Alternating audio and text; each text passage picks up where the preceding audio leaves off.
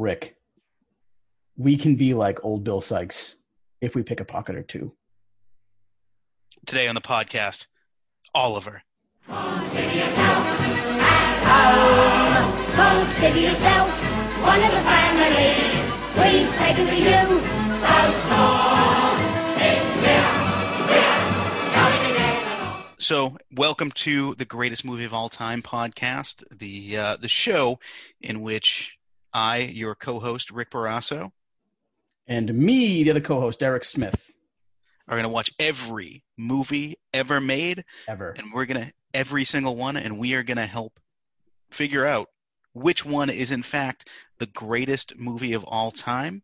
Last week we did Casablanca. And I thought it came out good. I thought it was a pretty good episode. Go back and listen to that one. Let us know what you think. On to today's business, though. Derek, you had the pick today. What did you decide to present to the group, let's say? One of my childhood favorites, Oliver! ! Indeed, that exclamation point is big. So Oliver, it's a 1968 musical. Directed by the great Carol Reed, stars Ron Moody as Fagin, Oliver Reed, yes relation, as Bill Sykes, Shani Wallace as Nancy, Mark Lester as Oliver Twist, and Jack Wilde as the Artful Dodger. It's got a 7.4 on IMDb. It's got an 82% on Rotten Tomatoes, a 74% on Metacritic, and it won Best Picture that year, which is something we are going to talk about a lot later on in the podcast. So, Derek, this is the first time I saw the movie. Yep, I was excited for this. Yep, and we'll talk about my thoughts as we go on. Tell us about, you said this was a childhood favorite. Tell us about your memories of this movie, first seeing it, and really why is this your choice? I think this was like a wintry movie for my family. I always remember watching this when it was really cold outside, and I always, as my parents would say, I always had like a little bit of a red mark above my lip below my nose because I always had a cold when I was a kid. And I just remember having that feeling of having that redness over my lip. I was sick, and watching Oliver with my family. It's just a constant thing. I must have watched it like 15 times when I was a kid. I just couldn't get enough of the music and the feeling it gave me. So it was definitely a favorite of mine. And I had watched it recently, first time in a long time, and I had tears in my eyes the whole time. All right. Well, it seems like you and I had different reactions to this movie. So let's talk about it. Let's get in first to what happens in the movie, and then we'll talk about our thoughts on it and go through what we like and what we didn't like and all that good stuff. So we open up here on a workhouse with a group of orphans. They're working on some kind of wheel that seems to power the place, whatever they're working on there. And we then see a group of sort of like upper society types enter a gray stone dining hall with the phrase "God is love" etched into that back stone wall. And they decline to taste the gruel that'll presumably be served to the orphans. The orphans enter. They sing about their lot in life with the song "Food, Glorious Food," which they seem to be into. We see actual, like, a delicious looking meal being eaten by what we find is the governor and his buddies. We're pretty set, by the way, in 1800s London or England at this point. We'll get to London later, but yeah, it's just a dark, gray, miserable experience that all movie orphans seem to have, I should say. Mm-hmm. And we see there's a group of boys. They're drawing straws, and as a result, we see our hero Oliver. He has to approach the front of the room and ask for more gruel. He's chased away, and he's eventually caught by the staff, and this is where we learn his name is Oliver Twist with the song Oliver. And he is taken to the governor, just continuing his lavish meal. And for punishment, he decides that Oliver is to remove from the orphanage and sold with the song Boy for Sale. Mm-hmm. I must say, at this point, I realized I did see one part of this movie before. Mm-hmm. And it was the part where he asks for more food. Yep, it's classic, yeah. Well, it was edited into an episode of Muppet Babies. Where I believe it was Kermit as Oliver Twist, and they go to they show Mr. Bumblebee like more. Yeah. So and then he's just sold, which is we'll get to it later. But the treatment of children in this movie is sort of interesting. Yeah. They're just selling them, passing them around, all that sort of stuff. And eventually we see an Undertaker, not the Undertaker, but an Undertaker. He decides to purchase Oliver, but only after a 1-week trial period. Oliver, he kind of takes him on as just a boy, like a workman, a work boy. I don't know, a slave basically, and has him lead a funeral procession. Oliver's distracted by like the mockery as they pass his former housemates and Mr. Bumble, the man who sold him. Upon return to the funeral parlor, Oliver is mocked by the apprentice there and attacks him, and he just beats the hell out of this like much older kid. Like what's going on there? This kid is like, he's gangly, he's tall, he definitely get the upper hand. Yeah, but he's like, I mean, the apprentice is like 18. And then, maybe I always thought of it like it was just unexpected. Like he didn't expect it to be attacked. He was like, oh crap, I'm caught unawares. Listen, and he's getting the upper hand. I feel like I might have trouble with the apprentice. He's just a big, tall kid. Like yeah. Oliver, for those of you who haven't seen the movie, although go watch it, decide yourself, is like a 10-year-old boy at this. How is he? Something like that. Something like that. He is a child. But this results in Oliver. He has to be like pulled off and chased around, and they shove him into a coffin to keep him under control. Yeah. And this is like Oliver's kind of like one. At this point in the movie, I thought Oliver was going to be like, oh, he's just like a badass and he just beats the hell out of people. This is the one moment in the movie where he does this. Right. It's so out of place. Somebody mentions his mother, and that's it. He goes off. Yeah, he goes like it's like he called Marty McFly chicken. Like it's just right. It's very out of place for me, but the rest of the movie doesn't really fit in. Let me ask you this, even though this is probably a later question, it just came to my mind. Yeah. Was it smart for Oliver to do what he did? Like, do you think that's a better option for a kid to be sold to this like family where he works at and maybe gets like scraps, or is it better off being in the workhouse and getting the crap that he gets? I don't know.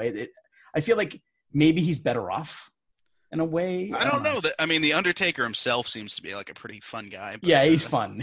Yeah, but I mean, the family and the apprentice. I don't know if it's like his son and daughter. Or Thank whatever. God the guy's a happy drunk.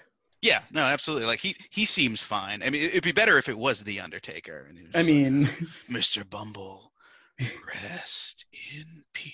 He beats up Paul Bearer instead. Yeah. Oh yes, Oliver. Yes. Oh yes, Oliver.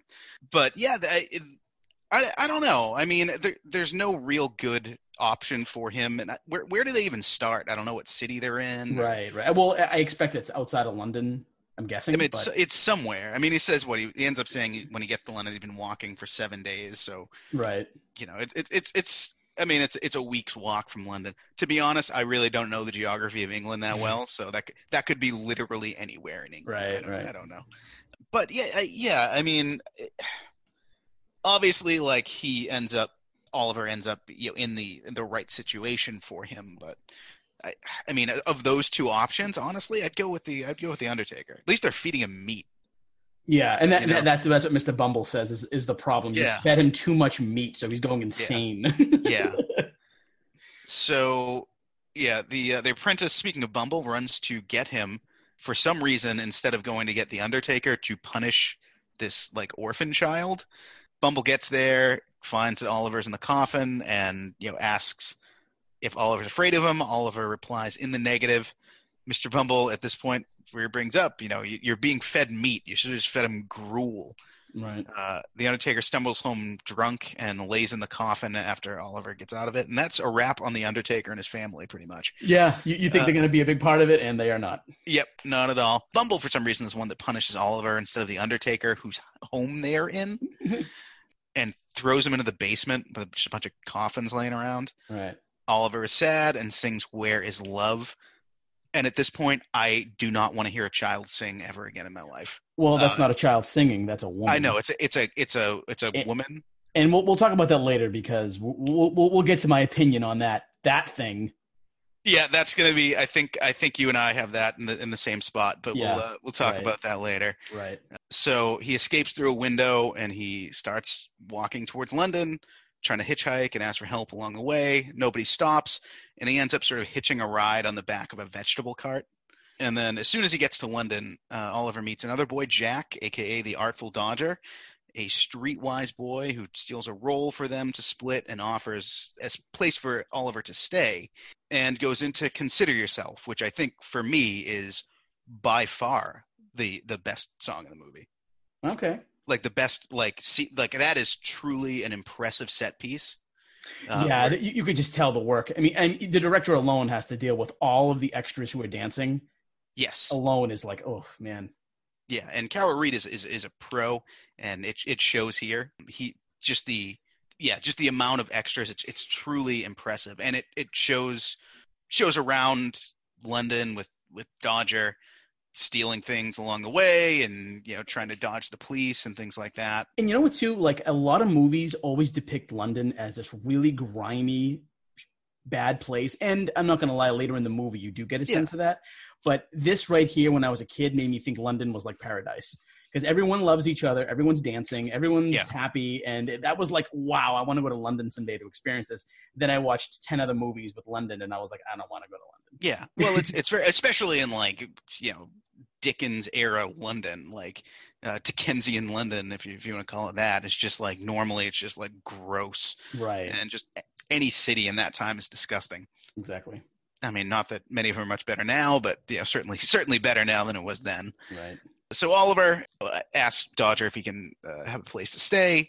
Oliver's taken through a back alley and up to meet Fagin, the leader of a group of homeless children criminals who steal for him. And he sort of indoctrinates Oliver into the lifestyle with "You've got to pick a pocket or two." The quote from Up Top. Somehow after the song, Oliver still has not caught on to the fact that these are pickpockets, and he thinks he'll be making wallets for some reason. Like, again, like you think early, like in the where he's sort of standing up for himself and fighting the apprentice earlier, a few minutes earlier, you think he's going to be this like tough like kid who knows his way around. No, at this point you realize, oh, he's an idiot. Yeah, he's basically a placeholder for the story. Yeah, there's like nothing. He's just dumb. He's like, "Ooh, I got to pick a pocket or two to make wallets and handkerchiefs." And and the other kids are like, "You're an idiot." Yeah, Fagin allows Oliver to stay in his like weird loft of young boys and convinces him that he sees like great potential in Oliver. Do you think Fagin is sincere in this? That's a big question.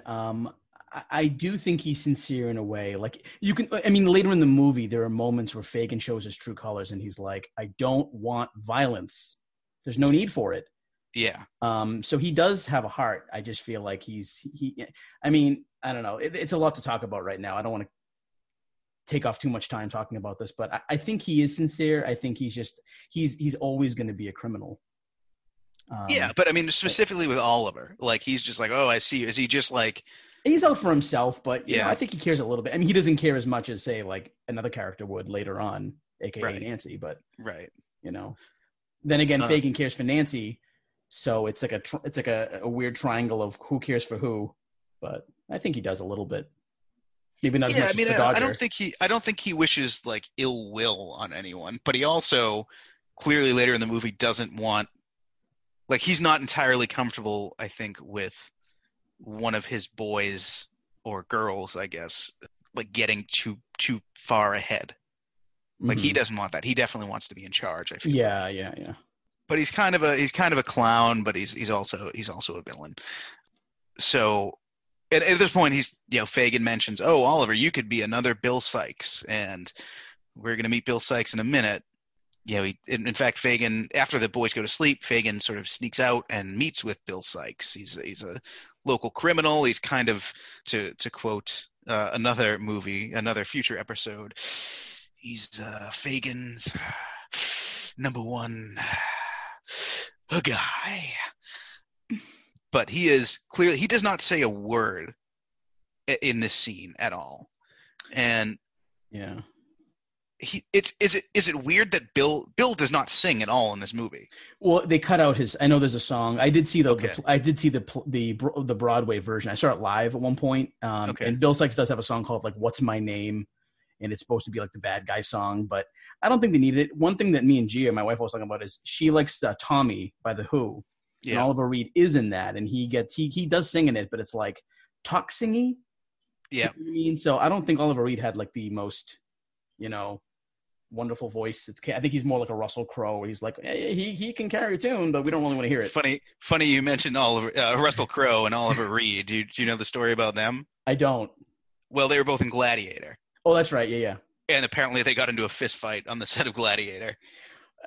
And then Oliver Reed died, and they had to composite him into shots. Yeah, Oliver Reed is he's a strange guy. If you read any of his quotes on IMDb and stuff, he's very much like, when I come home, I want a meal. I want my wife to do what I want her to do. He was a very controlling person, and he never had anything nice to say. He is I have a note about him later where I just have a note as a notorious curmudgeon. Like he's just he in the way that makes him kind of perfect for this role, because he's just he shows up, I'm very threatening. Yeah. And that's Bill Sykes and Oliver Reed. Right. Exactly. To me. So Bill has a girl, Nancy, waiting for him as well, and he proves to Fagin that he sort of has this huge haul. He's clearly robbed a house, silverware and jewelry. And Fagin's like, no, I'll give you the money tomorrow. Come by tomorrow. I'll help you out. Nancy greets Bill and sings about how, in fact, not such a bad life with It's a Fine Life. Mm-hmm. Bill does not seem as impressed at this point. He just kind of sits there. And that's also, it's sort of interesting that usually in movies and in stories, like if you have an animal companion, if you're nice to animals, dogs specifically, that's a sign that you are going to be like a character that we can identify with. Yes. And Bill has this dog, and he pets him, and he's sneaking him food. He's a good pet owner, right? But it turns out he's a huge scumbag. So I thought that was kind of interesting. Yeah. Well, maybe it also is Bill Sykes can't even communicate with humans. Dog doesn't talk back, so. Yeah, that's one way to think about it. And at this point you go from Bill with the dog directly to Fagin with his weird pet owl. Yeah. And he's counting the day's spoils, and he's adding them, some of them to a secret stash. And Oliver wakes up. Fagin kind of freaks out, yells at Oliver, demanding to know what he saw. Oliver says he didn't see anything, but Fagin does mention that, he may keep some items from time to time just to survive in his old age. His little 401k. Yeah, exactly. That's precisely what it is. Just in case. Following morning, Nancy arrives to collect Bill's money and meets Oliver for the first time, and apparently immediately thinks this kid is the best, because she risks her life literally later for him after meeting him once. You know what though? I feel like she thinks that he's definitely not one of them, and maybe that's why she is impressed with him in a way, or wants to see him get out of there already. Yeah. I don't know, or it could be I don't know. You bring the new. It's like I've had situations where somebody brings the new guy in front of me, a new friend, and I try to impress them with my whatever I have. Maybe that's what it was, because Dodger and Nancy put on a show for him all the time. Yeah. So Oliver's very polite to her to that point, and the other kids kind of mock him, including Dodger, and they sing "I'd Do Anything," basically saying, "Oh, Nancy, we'd do anything for you." But and then eventually they all sing it to Fagin, which is also weird. It's honestly one of my favorite moments in the movie, because Fagin is he's just very dimensional. He just does everything, and he's, it's he cons them. You do anything, get back to work, and I love it. I just love how he handles that. So Fagin sends the boys out for the day's work and pays Nancy for Bill's haul the previous night. But she has to badger him down. She has to talk him into giving a fair share. And you kind of show that Fagin is a little bit intimidated by Bill at this point. Oh, for sure, yeah. But at the same time, he's dragging along. Why are you going to do that? Bill's going to strangle you. Oh, I feel like if Bill were there instead of Nancy, he would have been like, well, here you go, Bill. Here's your absolute fair share. Please don't beat the shit out of me. But Oliver and Dodger go out together to pick pockets. Dodger's kind of going to be showing him the ropes. Oh, what's the song? Be back soon. Be back soon. Yeah, yeah, that's right. Be back. Yeah. Dodger picks the pocket of a wealthy-looking man, but Oliver takes the blame and leads the police on a chase through the city, attempting to escape them. And he's nearly run over by a train, which he just sort of lays underneath. I don't know about the space underneath that train for him, but he survives. He's a skinny kid. God knows I'd be dead. I am glad though that like when they realize he's not dead, they're all like, oh. Even though they're like, he's a thief, but we all have good hearts because we're the good guys. Yeah. So Fagin at this point is upset at the prospect of Oliver flipping on them and threatens to flip on Bill if this happens. Nancy volunteers to go to the court to check in on Oliver and hides, like the next morning goes to the court and hides behind a pole, but you can see her, like it's just like it takes up like a fifth of her body and she's just not even like, she's just kind of looking down. It looks ridiculous. The judge is like drunk and he's just, every time he like accidentally on purpose drops something, he bends down and takes a swig of a flask. But he's questioning Oliver. Oliver's refusing to speak. The judge proposes a harsh sentence when Mr. Brownlow, the man who had his wallet stolen, speaks out against it. Suddenly a witness appears and clears Oliver of the crime, which I feel like he could have done much earlier and just avoided this whole thing. Very true. And this is another weird, like, how do we treat kids in this story? Mr. Brownlow decides, like, all right, Oliver, street kid, you're going to come live with me. Yeah. Fagin sends Dodger to chase after them, as he's concerned Oliver still might talk, and that's when we go to intermission. What are you thinking at this point, Derek? Like, where do you? Well, so did we miss something? Or now, here's the thing: like, you're coming into this movie as like a grown man, adult watching a film. I watched this at such an early stage that none of it mattered to me. All I cared about was the feeling I got from it. So I had to rewatch it again with that sort of brain of like, now wait a minute. Sure. So it's still a different movie for me because of that reason. Well, sure. But I mean, like, at the time, clearly, and this is 1968. This is, right before, New Hollywood comes in. So this is like Hollywood. I mean, it's a British film, but it's like, if you look at some of these set pieces and things like that, it is like excess that movies were known for at the time. Right. And critics obviously won Best Picture. Critics obviously ate it up. Now, 50 plus years later, how does it hold up? I think at this point, I mean, now that you bring up that, this guy just was like, come live with me. It's a little odd.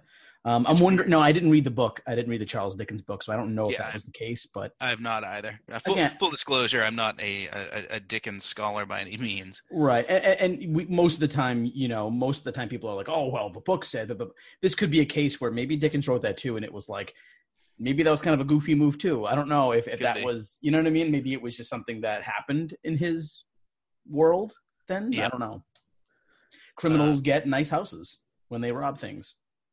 Could be. And speaking of nice houses, we come back to a much nicer area, and there's a woman selling roses, and that comes into the song "Who Will Buy." Yeah. And Oliver's very happy in his new situation. Everyone seems like they're in a great mood.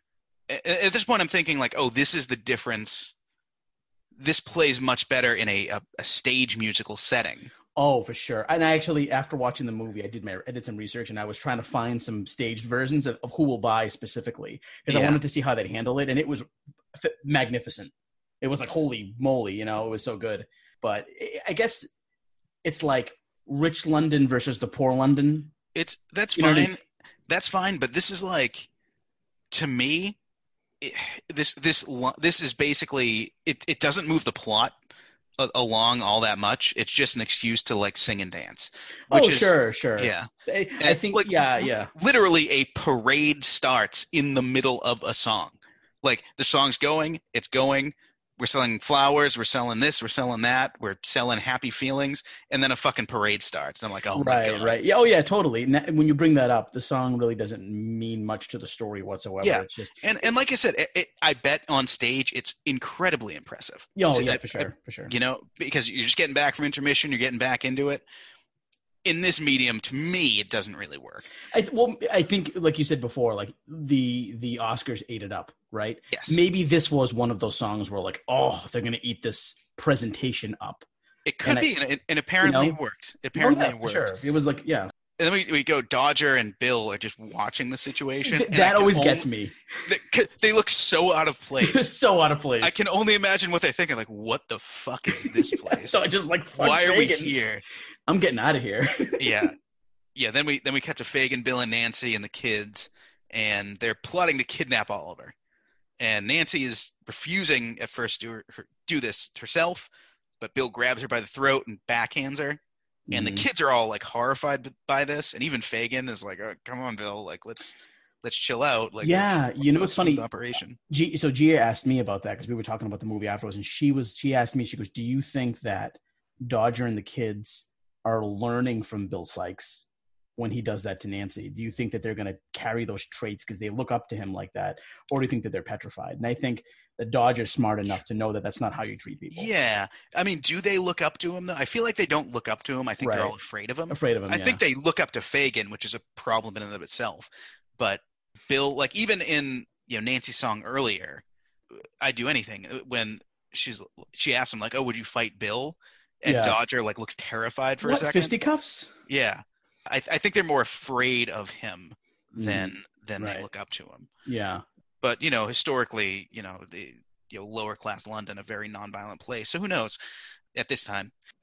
Then Nancy has another song. She kind of sings to herself, convincing herself that this is a good relationship. He needs me. As long as he needs me. Right. I always feel like, because when I was a kid, I didn't know that Nancy was, I didn't know she grew up under Fagin's thumb. Yeah, she doesn't mention it until later. So now you know that she was also a thief as a kid, and she grew up in this world, and and that's why the song "It's a Fine Life" always gets me, because I'm like, she is okay with having a shitty life.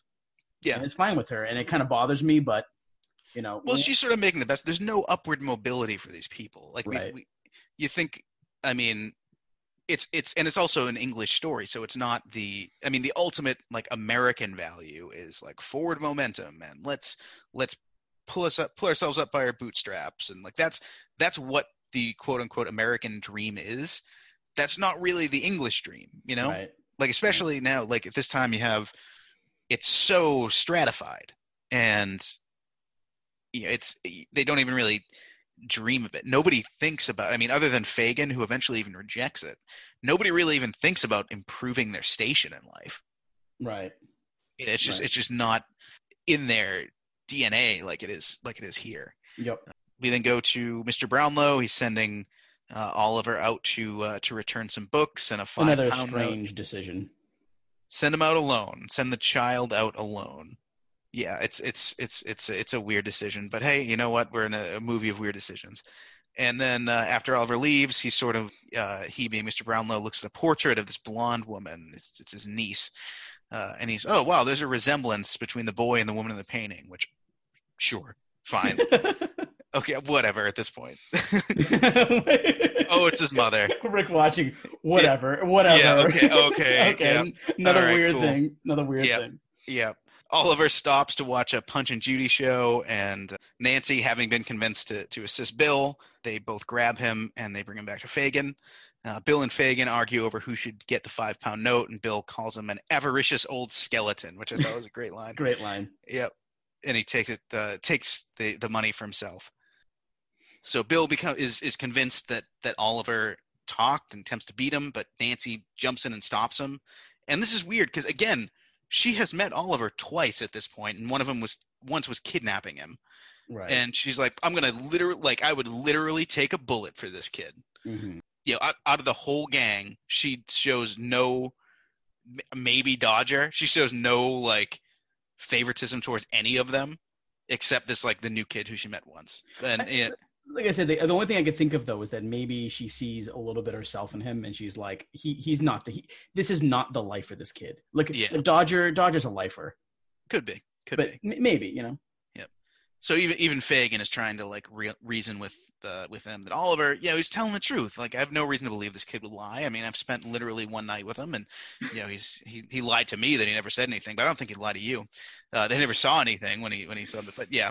But I think Fagin at this point is sort of he's more keeping the peace than he is. Right. That's a good way to put it. Yeah. Like he really, if honestly, let's say Bill 2 nights later, like beat Oliver to death and like nobody can ever find him. Nobody's after me. He'd be like, oh, really? Do you have to do that? I don't think he'd be too upset. He wouldn't be devastated. No, he'd be like, oh, anyway, what'd you get for me tonight? Right. So Nancy storms out, and despite having to literally jump in between them, leaves Oliver alone with Bill and Fagin and the boys, which I thought was a weird decision. Fagin, advises that they're going to need to stay calm and think out a course of action. But Bill, it's all action, and he wants to take care of any possible risk. And Bill says, if anyone brings the law into it from the gang, he is going to kill Fagin. And then Bill leaves. Fagin contemplates taking his secret stash and funding a getaway with it, with the song Reviewing the Situation. My favorite. Your favorite song? Yep. Okay. When I was a kid, I tried to like be Fagin. Like I was in my room by myself with a hat on, and I would sing that song in the mirror because I wanted to be sneaky like Fagin. Are you eating? I have a piece of cantaloupe. What are you doing? I'm on a diet, man. I'm trying to eat before 8. So am I, but all right. So anyway, Bumble's back. Mr. and Mrs. Bumble. By the way, Fagin decides not to run away and decides to stay a thief. So Bumble's back. Mr. and Mrs. Bumble, they're at Mr. Brownlow's house. And through the conversation, they confirm that the woman in the picture is indeed Oliver's mother, Brownlow's niece. And sure. So You're like, I'm so done. The problem is literally it has no bearing on the plot whatsoever. Right. Oliver doesn't find out in the movie. Like it's just like just a thing to be there. That's true. Bill, at this point, he's toting Oliver along. He brings him to his and Nancy's apartment, and he's taking Oliver on a job with him.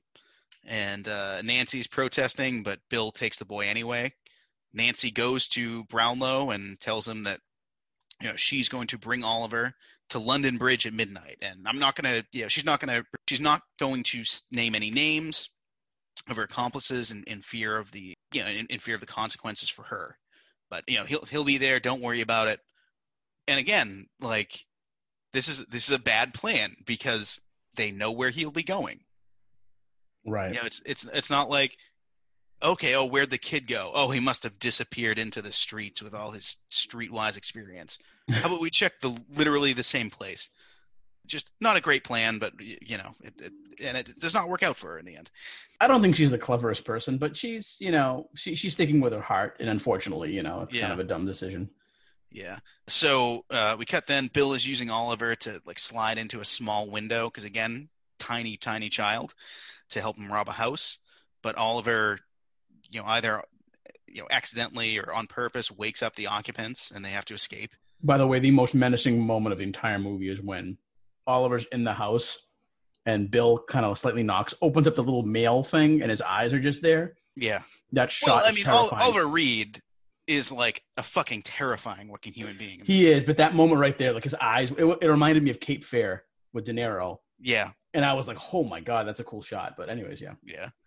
So they have to escape the house. We're back to the sort of tavern that I guess does Nancy work there, or like Bill and Nancy seem to live there? Do they own it? I don't know what's going on, but they're at this tavern, and Bill and Fagin are kind of discussing their next move. And Nancy creates a distraction so that she can take Oliver to the bridge with the song Papa. Bill's dog Bullseye tips him off. Good dog, great dog acting in this movie. But and he sort of gives chase to them. Bill catches up with them and, in a fit of rage, beats Nancy to death, which is quite the turn for this movie. Yeah.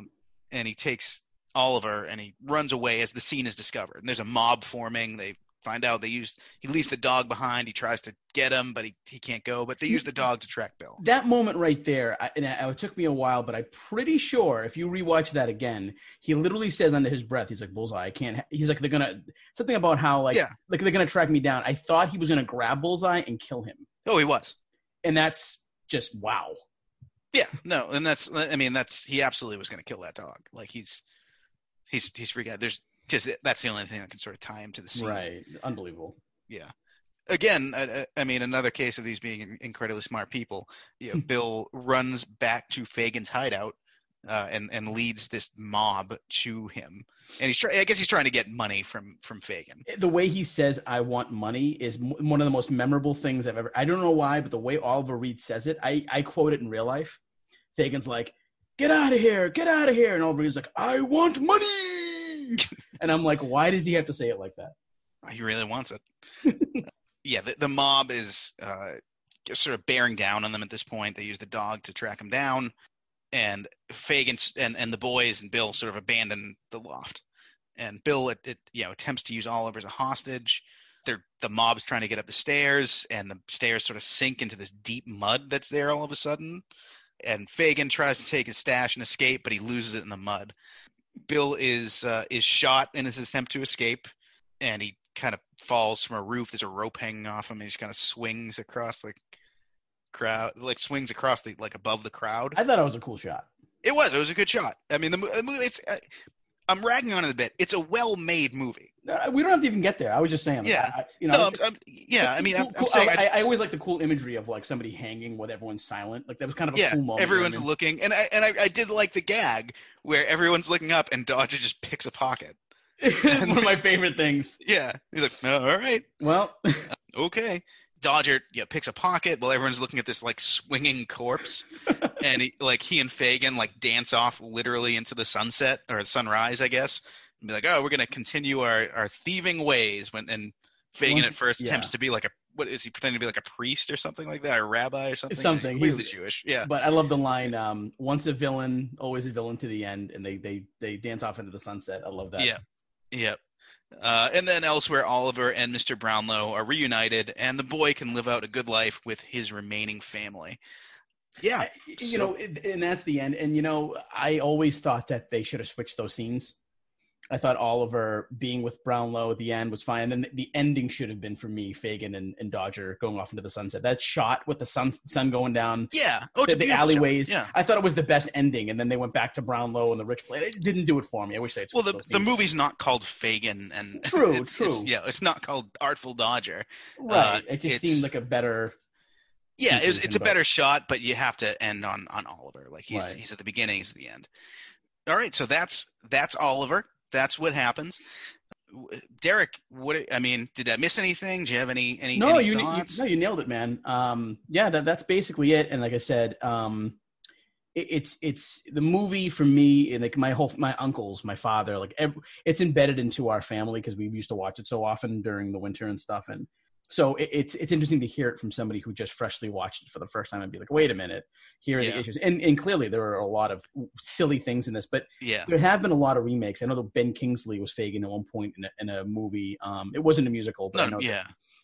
And my dad told me that he liked that version or something like that. But, Oh, yeah. I mean, Oliver Twist obviously is a classic story. Anything Dickens, is going to be a classic. Right. But, yeah, let's move on. And there's a few things we like to do in every episode.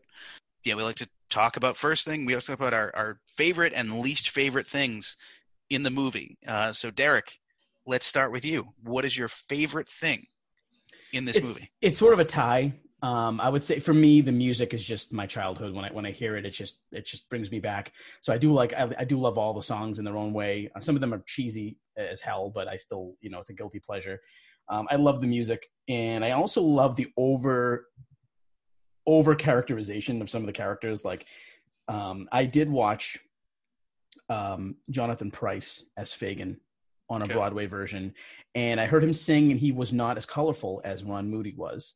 Yeah, and that to me and Oliver, I remember the I wouldn't say overacting, but like I like the way that they really dug deep into some of these characters, if they got the chance to. So I think some of the acting for me was spot on, and I love the music, so they're kind of tied for me. Yeah, they were definitely going for a tone with that, and I could see, if somebody played it. I mean, it's and that's I think one of the great things about Oliver Reed's performance. He's sort of the only one who's kind of playing it straight, like he's so intense, and everyone else is just absolutely not.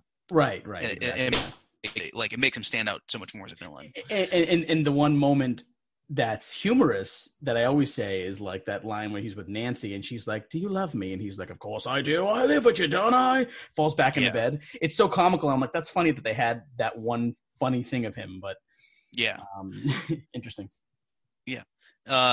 So I would say for my favorite thing in the movie, I'm gonna give it to the big set pieces, in the direction of it. Like I think, it's especially Consider Yourself. Like that's super impressive. Like we talked about it before. The choreography of that sequence is insane. Right. And like Who Will Buy? I mean, I don't love it where it fits in the movie, and like I think it kind of brings the movie to a standstill.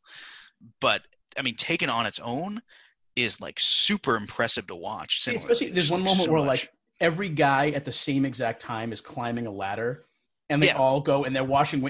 The choreography in that moment, I'm like, that must have took them 3 weeks to get down. Yeah. No, it's wild.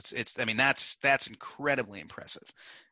All right, and with the light comes the dark, and we gotta have a least favorite thing. And I think we probably we agree. It's definitely the choice to have a woman sing for Oliver.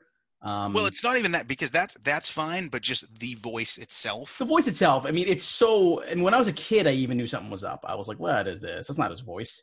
It's so high pitched and nothing. It's just a big fat nothing voice. There's no character to it.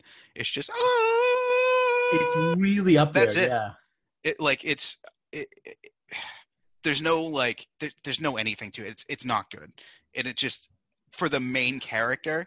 Right. It kind of makes the character like the worst part of the movie. It's true. Yeah. That is. I mean, and I don't know why. I don't know if I'll ever find out, but I just think it was a lousy directing choice. I don't know that that's necessarily a directing choice. I think that because I mean, he allowed it. He could have made it. He did, but yeah, but I think we're still in sort of the tail end of like the studio system here, because we're still, I mean, in the 60s, it's still kind of hanging on.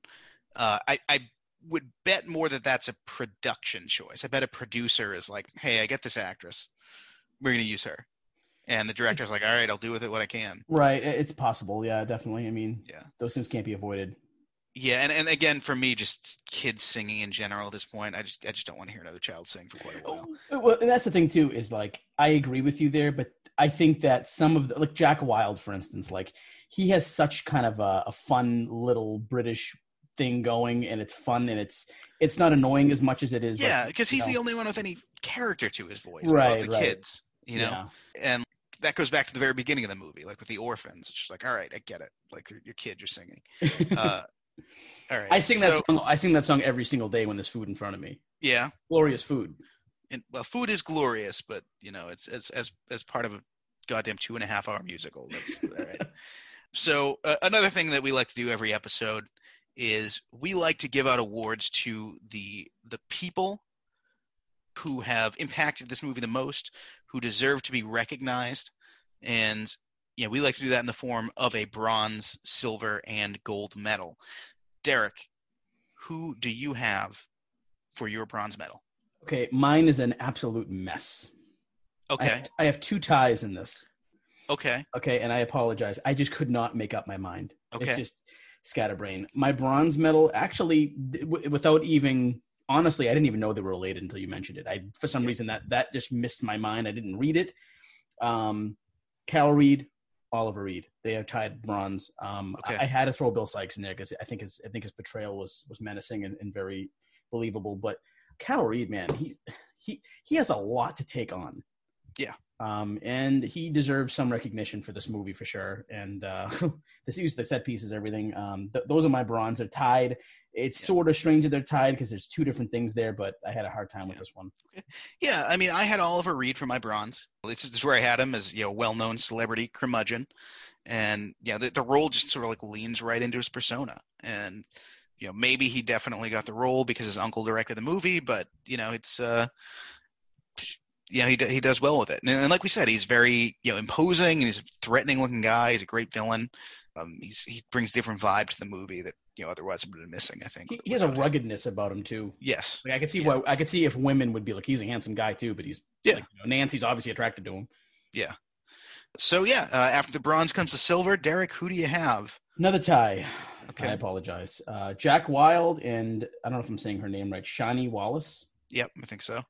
Dodger and Nancy, I thought they're just, I love their characters. I think they just, I think I've seen movies where actors have gotten great characters and did really bad things with them. And I don't know, I just thought that Dodger and Nancy was so colorful, and I enjoyed to see them on the screen every time they were there. So they get my silver. I can go deeper with this, with their actual characters, but that's it, that they get my silver. No, it's good. It's good. And my silver, I had Ron Moody, Fagin, the actor who played Fagin. He brought the role over from the stage. He gets a Best Actor Oscar nomination, which I don't know if he necessarily should have been in that category, but that's what he got. That's what the Academy decided. Yeah, I mean, he was super fun throughout the movie. He kind of stole most scenes he was in. Yeah, really good job. I think deserves a solid silver medal there. Yeah. And Derek. My gold is with 100%, without a shadow of a doubt, for me, it's Ron Moody. He was one of my heroes growing up. I didn't see him in any other movie. I just thought like you said, he stole every scene. I even have more respect for him now that I've seen other people play Fagin and do kind of bad jobs, as opposed to what Ron Moody brought to the role. Just his solo song alone, reviewing the situation. He goes back. He's like almost like, for me, he's like Gollum. He's just going back and forth. Like, should I do this? Should I do that? The way, and I used to do a lot of theater, and I used to want to be that type of actor that could be like just so dimensional and so. I mean, I just think he's incredible in this movie. And he gets my gold. I can keep going, but I was so impressed with the way he put it together. Yeah, I mean, I can't. I mean, that's a great comparison for that song is Gollum, like just going back and forth, and it's again, he did a great job. He got my silver. My gold, however, goes to the director, Carol Reed. Mm-hmm. He's coming into this. He was the director of a ton of classics, including one of my all-time favorite movies, The Third Man, and he wins Best Director for this, the Best Director Oscar. So that's going to count for something. He won. Like we said, the set pieces are incredible. To keep track of all that takes real skill, and this is really his last big hit. He dies just a few years later, and Carol Reed, enjoy your gold medal. And Ron Moody, enjoy your gold medal. They're both dead, but you enjoy them. Enjoy him from the grave. We'll wrap it around your headstone. Derek, we've given out our awards for the week. Let's talk about the movie itself. Not every movie can be the greatest movie of all time. We know this. Only one movie, and we're going to watch every single movie ever made, like we said. And we're going to decide which one is the best. But I would argue that every movie does one thing better than every other movie. And let's start, Derek. Did you have anything that this movie does better than any other movie? It's funny. I had a few different things I was thinking about, but I always love keeping my notebook pretty empty with only a few notes, because usually you provide extra things that kind of pop my brain and go, oh my God, that's right. So, and the one thing I do think is that, I don't want to keep forcing this on the listeners' throats, but those set pieces were pretty incredible for its time. I mean, I could go ahead and say that the music does it better than anything else. I mean, there's great songs in a lot of movies. I can't really say that this is the greatest soundtrack of all time, even though I think it's great. But the set pieces for probably, I mean, I haven't seen every movie in 1968, obviously, but I'm pretty sure that it's up there as far as set pieces for that year. The best set pieces of 1968. Okay, that I'll accept that one. It's possible. Yeah. I'll accept it. I have one. I was able to find one. It gets rather specific though. Okay. Okay. This is the best live action musical adaptation of a Dickens novel that does not feature Muppets. Okay. I'm sure that they're very happy with that. So can I truly in my head put it either over Oliver and Company or A Muppet Christmas Carol? I don't know. But I can say with absolute certainty, this is the best live action musical adaptation of a Dickens novel without any Muppets in it. Okay. All right. There it is. So let's get to a part of the podcast I have been looking very forward to. And that is the Oscars this year. And, 1968, the late 60s, the movie industry is kind of at a crossroads.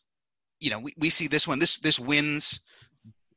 I mean, let's go through the categories. It wins Best Picture, Best Director, Best Score, Best Sound, Art Direction. It cleans up. It's nominated for Best Actor and Best Supporting Actor. So it does very well. But if you think about this and then you go into this, into the decade following, this kind of sticks out like a sore thumb for me, this movie. It's so different. Once you get in the 70s, so many different types of movies are being made. And the style of things ends up being so different. And well, let's go through, and I'm going to talk about that a little bit more in a few minutes. But I think not just this, but I think a lot of the nominees this year are just kind of egregious. It's not the Academy's finest hour, in my opinion. Yes, feel free to disagree, but let's go through the Oscars as they are. Okay. And then I'm gonna throw something at you. I'm gonna throw a new mini feature. It's gonna be a occasional feature that we have, and only in certain circumstances. So Oliver wins Best Picture. The other nominees, are Funny Girl, The Lion in Winter, I think Rachel, and Romeo and Juliet, the Zeffirelli Romeo and Juliet. It's not Rochelle. Isn't that Seinfeld? Is that? I thought maybe it was a real movie. I don't know. Honestly, that's what I was thinking. I don't know. It could be Rachel. It could be Rochelle. It could be Rochelle, and it could be Rochelle. Seinfeld, George. Somebody on that show, give us a call and let us know. Right. Do you think, given those nominees, do you think that it's the right winner? Well, yeah, I mean, I do, and the one reason I can say that is because I haven't seen the other ones. But I mean, let's face it. I mean, you while watching Oliver, they're going for the gold. They want that. You know what I mean? It's like they're laying out. Yeah. How can you unless you have an absolute unbelievable dramatic movie that's just fantastic to go up against it, you're not really going to beat it. If you're just going to do, it's just they do a lot in that, because Oliver does get dramatic. It's very funny at some point. It's very musical at some point. They kind of give you every ingredient you want in a movie. I think I would say that this is one of those times where I don't know if the movie is necessarily the best movie, but is definitely the most movie. I mean, have you seen the other ones to even? I have seen. Well, here's the thing. We're going to get to it in a little bit, but I think this is a really bad set of nominees for that year.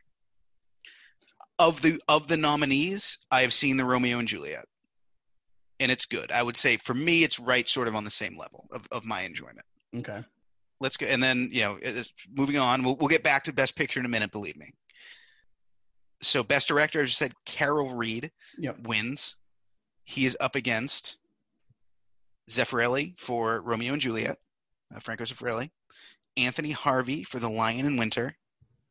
I want to say Gillo Pontecorvo for The Battle of Algiers, and Stanley Kubrick for 2001: A Space Odyssey. I haven't seen that movie yet, so it's hard for me to. Now, let me tell you, of these, I have seen three other ones. I've seen Romeo and Juliet, I've seen Battle of Algiers, and I've seen 2001: A Space Odyssey. Carol Reed, as much as I enjoyed his work in this, is in third place in this category for me. Okay. Kubrick should have won this walking away.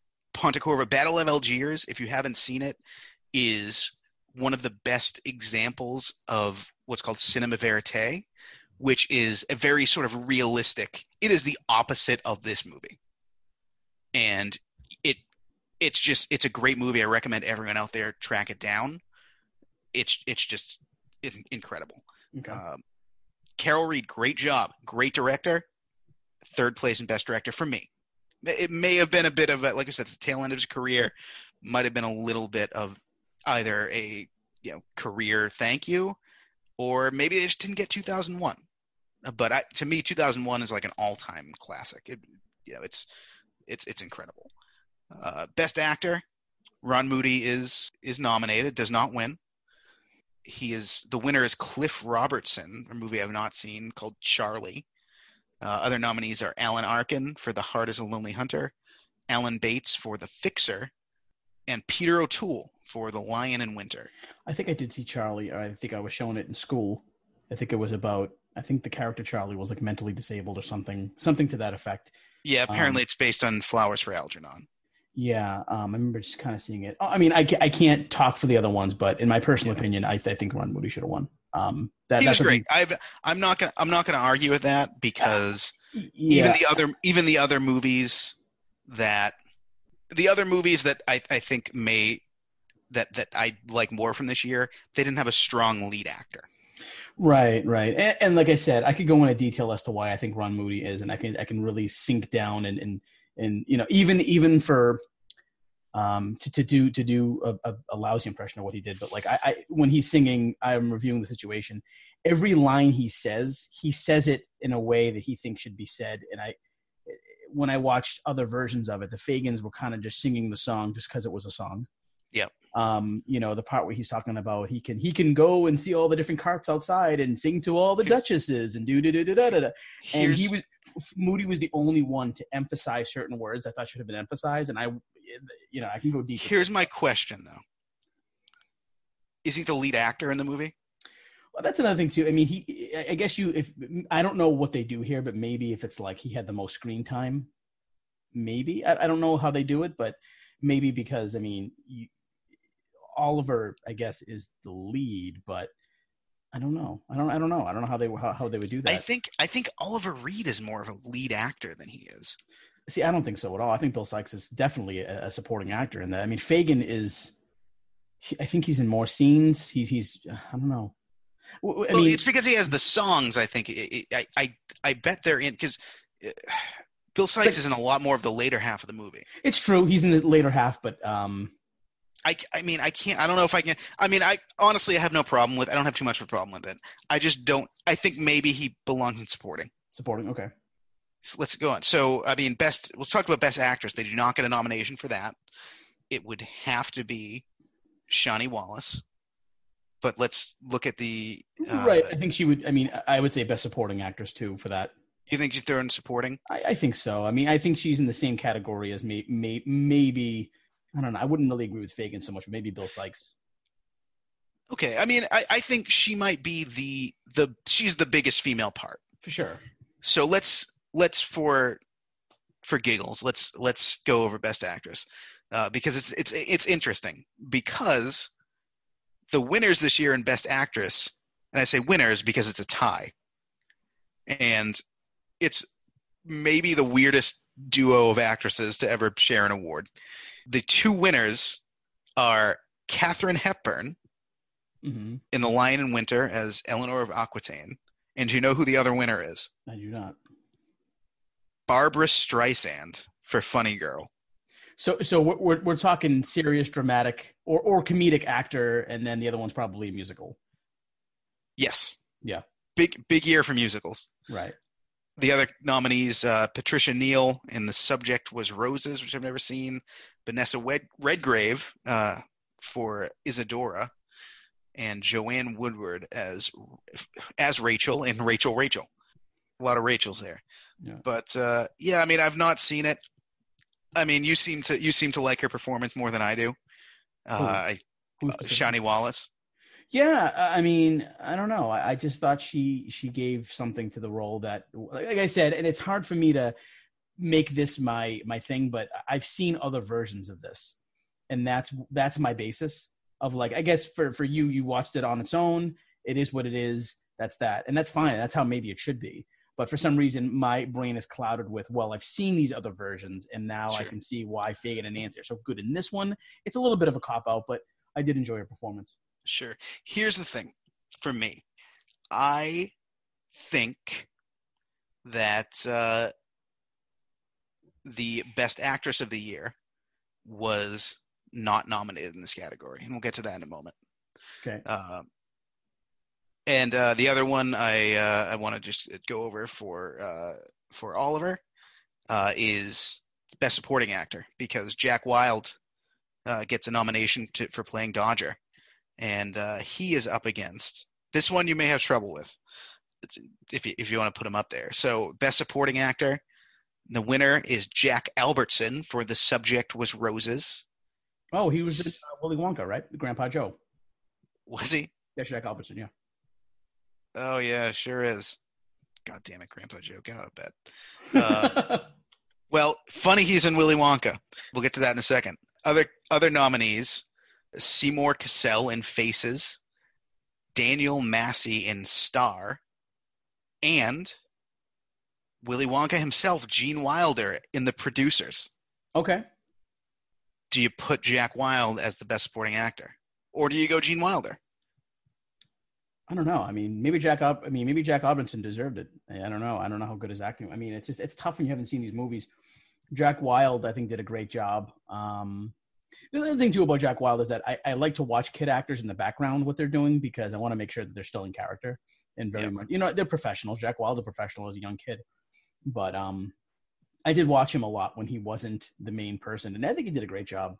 I think he was good. I think he was good. I think he deserves a nomination. I think he deserves the nom. Wilder. Yeah, he deserves the nom. I haven't seen the original Producers in years, so I can't really talk about it. But so that's what I want to talk about as far as Oscars for Oliver here, with the exception of one thing, and here is our new occasional mini feature.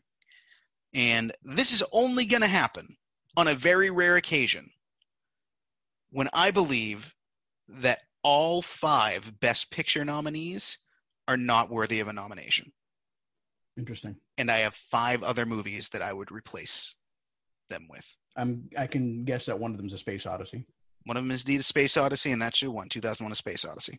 Okay. Number 2, also the lead actress in this should have been nominated for lead actress, and that is Rosemary's Baby, came out this year. Okay. I mean, I could see where you'd say that. All-time classic horror movie. Mia Farrow, I think, should have gotten best actress. You could make an argument Roman Polanski should have been nominated for best director as well. I just don't think they dig horror movies for that category. They don't, and this is Oscar bias. Right. This is Oscar bias. This is my personal opinion.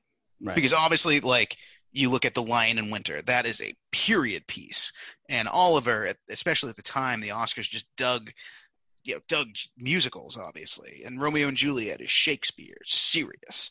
These don't fall into those categories, or they sort of were so new. 2001 brings such new stuff to the fore, and Rosemary's Baby is a horror movie, which the Oscars don't like. We mentioned it before, The Battle of Algiers. That's my 3rd nominee. Great movie. It's very realistic and visceral, and it's a movie about essentially like what we call later like an insurgency. There's like suicide bombing. This is 1968. Suicide bombing in it, and just the death of standers-by or bystanders, I should say. It's the word I was looking for. Mm-hmm. It's very gritty in a way that these other movies aren't, and that the Oscars were clearly not into at this point. Right. My 4th nominee, I'd put The Producers in there. Because that's still a musical. It's more of a comedy. Again, Oscar bias. They don't like comedies. And the 5th one, it's another sci-fi movie, and it stood the test of time. And some people may roll their eyes or laugh at this one, but the Planet of the Apes came out this year. Okay. And I would put Planet of the Apes in retrospect, looking back decades later, I think Planet of the Apes deserves a Best Picture nominee for that year. So for me, I would wipe out these Best Picture nominees and I would replace them with my 5. And, listeners, feel free to disagree. We want to hear your feedback. If you like one of these movies, you're a big Funny Girl fan. If you like Babs, let us know. If you think that I should go to jail for saying Katharine Hepburn shouldn't have won this Oscar, I get it. But let us know here. We want to talk.